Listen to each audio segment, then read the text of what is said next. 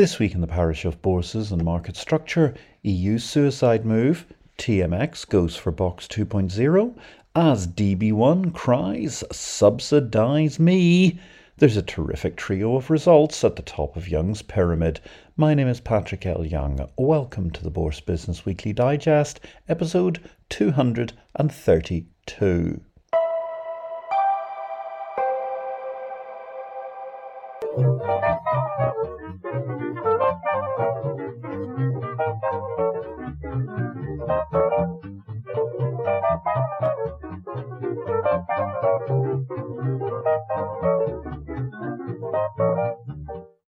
Good day, ladies and gentlemen. This is a very brief reduction of highlights amongst the key headlines from the week in market structure.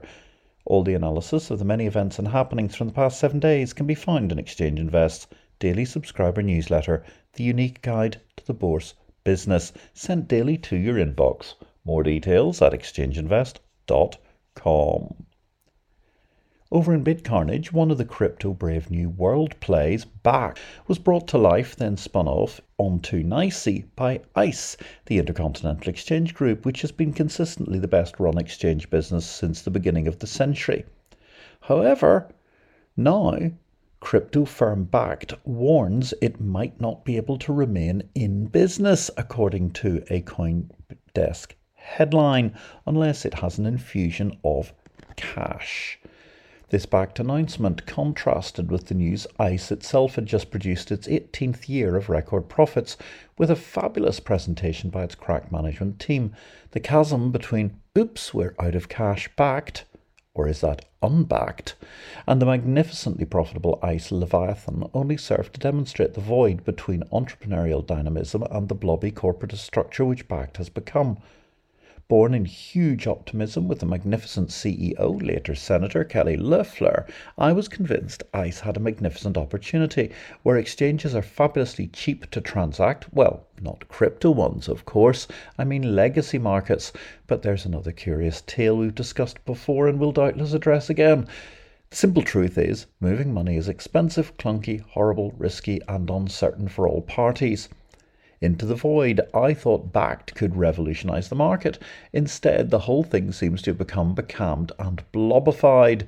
Backed management appears at best careerist and is certainly not entrepreneurial. The worry always remains the core of ICE could turn that way, of course, but so far, looking good.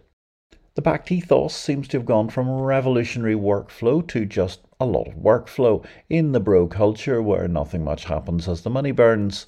Now there's a big hole ahead and the money is running out due to frankly dismal strategy, dumb product and all-round failure. Presumably the Backed management came from the Ivy League, like FTX. This I find fundamentally depressing for several reasons. For one thing, the whole idea of Backed was to take crypto and build a way to move money between customers and merchants and make a win-win for everybody. It was demonstrating the benefits of crypto, improving business and making a better world. In other words, the antithesis of, say, Bitcoin ETFs, born of arbitrage for managers, and actually usurping the core of the blockchain to hopefully get mug punters to hold pixels alongside their QQQs, spiders et al. In other words, Backed started as a positive vision for change and is now just another Z-grade distributed money-burning bourgeois salary machine doing Me Too product and not even delivering what it seems. Let's face it, banking charges fees, see my book Victory or Death for instance, ranking in the exosphere for what can be a micropayment world, and when it comes to payment fees, charge credit card companies have a cushy oligopoly that hoovers somewhere insouciantly in the hundreds of basis points. ICE just announced spectacular profits and their exchanges charge a fraction of a basis point for every transaction. The door is open to revolutionise money flow from simply countless angles, and a backer like ICE ought to have enabled it, but somehow the Backed management post-Kelly Loeffler looked more institutionalised than revolutionary. They have that aura of being the genre who moon at pictures in their cubicles of VPs at MasterCard in the hope of landing some vague fintech VP function as their next job. The simple truth is people who are devoted to the ICE machine don't think about another job outside the ICE empire. People at Backed don't seem to have that hunger or dedication to deliver, let alone change the world one customer at a time. The sad decline of Bakkt is also a tale of the weird world of crypto, where everybody is so revolutionary, but they all behave so corporate, and in between going anywhere to party, all want to be seen at Davos. Decentralization of corporate socialism, anybody? #weird.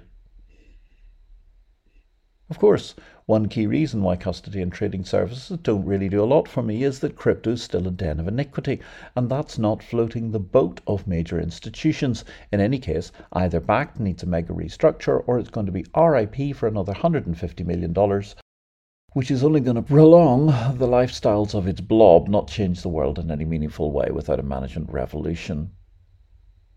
Meanwhile, in BitCarnage, there's the shock, non-shock sting in the tail, with Manila being remarkably pragmatic and progressive. Their CBDC might just not use DLT. Philippines may introduce non-blockchain CBDC in the next 2 years, went the Cointelegraph headline. And thus I suspect a lot of pragmatism will see digital assets on ledgers, but not distributed ones, as time, cost, pressures weigh on developers. If you enjoyed this excerpt, you may be interested to know that you can read BitCarnage every day in Exchange Invest. Alternatively, if you want to follow BitCarnage, the daily update on happenings in the world of crypto and digital assets, you can find BitCarnage as a standalone on Substack. In the main world of exchanges, Brussels have agreed new rules to shift derivatives clearing from London. The EU has pressed the trigger, mandating some CCP clearing of EU swaps within the EU27 landmass. Brussels fragments the market, raises the cost of capital for its own banks, and does nothing to improve the already failing Eurozone. Just remember that key statistic: 2008 to 2023, US GDP plus 82%. EU27 GDP plus 6%. There are short-term gains for CCPs inside the protectionist bloc, but ultimately the reputation of the euro as a convertible currency is at risk, and the banks within the ECB ESMA Brussels axis have just been placed at a disadvantage to their peers in free market economies. Meanwhile, a grey list shuffle, ESMA has withdrawn the Dubai clearinghouse DCCC from its list of approved CCPs. Speaking to these rules, DB1 was talking its own book with the sort of crass inelegance which I thought they had lost after the Werner Seifert years, but clearly not. Theodor Weimer is close to the end of his term in office, not that we ever encountered him, but his latest utterances look a bit too Bidenian for my comfort. He wants market-driven solutions, but sees no contradiction, cum outright hypocrisy, in calling for as many dubious protections to EU manipulations as possible to force euro clearing away from the market-driven solutions that prevail. The London Metals Exchange is facing legal action over the trading in dirty metals. This is a very worrying development in the UK as eco-NGOs seek to use lawfare to impact open markets. The difficulty is that regardless of how horrible or not, we make no judgment. The mining activities may be. This is a granular attempt to impose the sort of regressive green moves which harm commerce and create more regulation, which will ultimately drive trade away from the UK and other Western nations to those nations which with much lower standards, which will not achieve the outcome these green litigants seek. But it will make the UK materially poorer by harming the city and its ability to gradually improve standard the world over. My sympathies lie with LME in this case. Thanks for listening to Exchange Invest Weekly. We welcome your feedback. You can contact me directly, patrick@derivativesvision.com, with any comments. Meanwhile, if you enjoyed this show, we would welcome you giving us a thumbs up, or if you have time, a positive review will always be welcome, wherever you find this podcast. In results, it was a frantically busy week for results in the parish. All the details were in Exchange Invest Daily. The newsletter no person can afford to be without in capital markets and market structure. For the sake of the podcast, let's look at some edited highlights. 3 of the top 6 bourses in Young's pyramid of exchanges delivered cracking results this week. Plaudits to ICE, DB1 and CME. All the details of these and a half dozen other sets of results can be found in more detail in Exchange Invest, the daily bulletin of the bourse business. Just the one new market of note this week. TMX Group is planning an ATS for US equities, a leap in their expansion strategy. We have in the past pondered that Vetify acquisition, which was completed in January 2024. At the time of the acquisition in December last year, I remarked, fascinating deal is the hand of Chairman Bertrand apparent, as TMX buys the 78% of Vetify it didn't own and makes a significant south of the border data pivot. Hashtag exciting times in Toronto. The hashtag is more relevant than ever this week, as fresh from rolling up the remaining 78% of US-based Vetify, Chairman Luc Bertrand's hands have to be all over the southern-focused ATS move. After all, when he was the highly successful CEO of Montreal Exchange, he made what appeared to be a ludicrous move, creating BOX, the Boston Options Exchange, still owned by TMX, and a clutch of broker-dealers.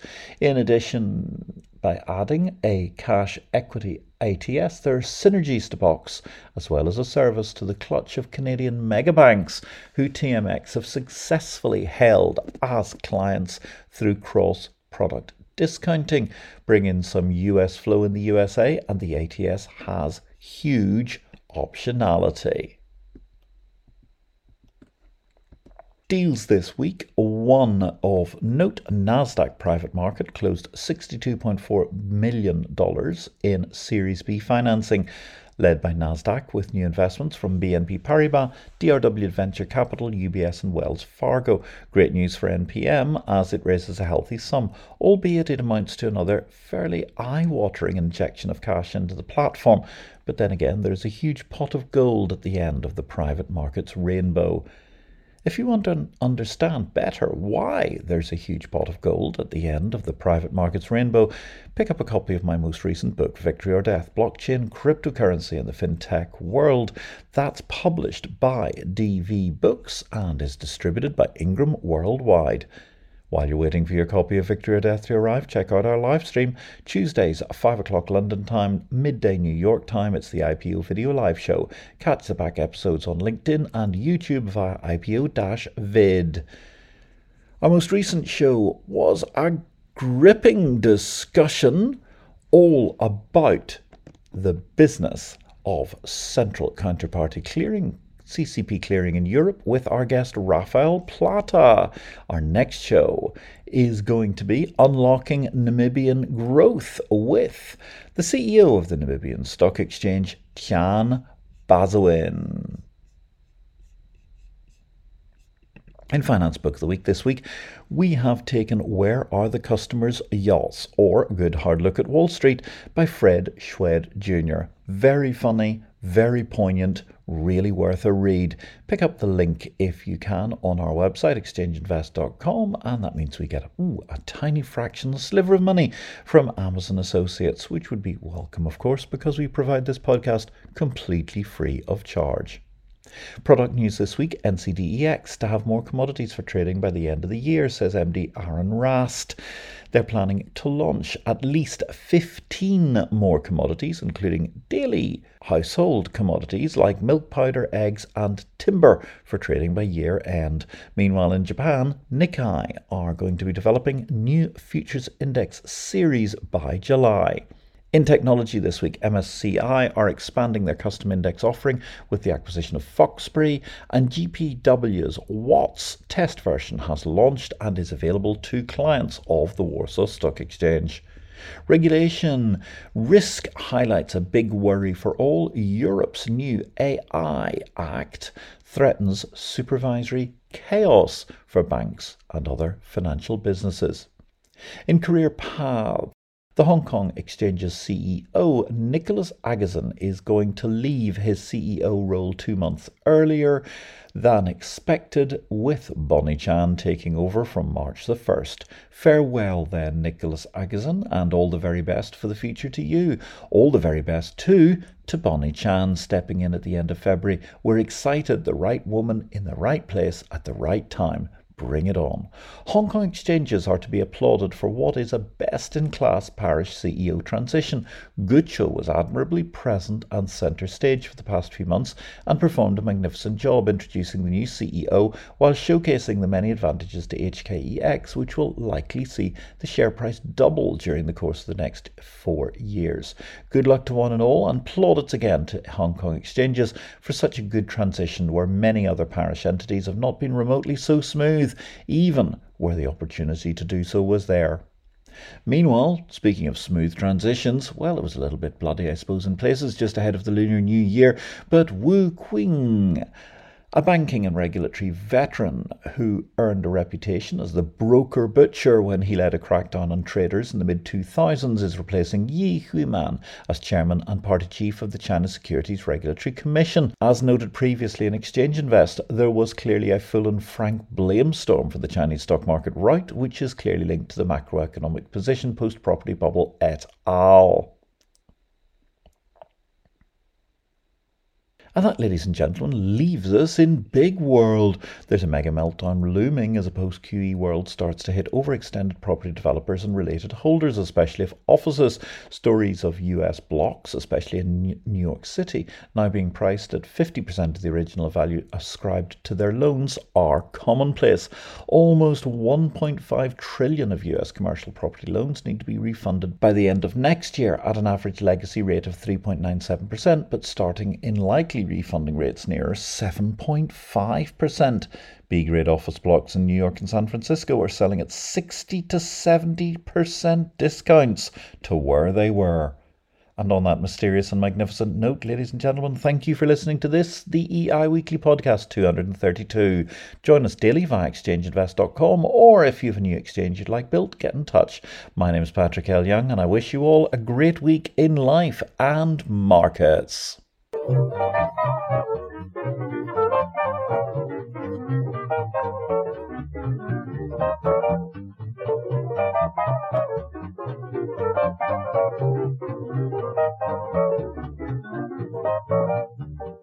This show relates to the business of bourses. It is not to be construed as investment advice, nor are we making any investment recommendations.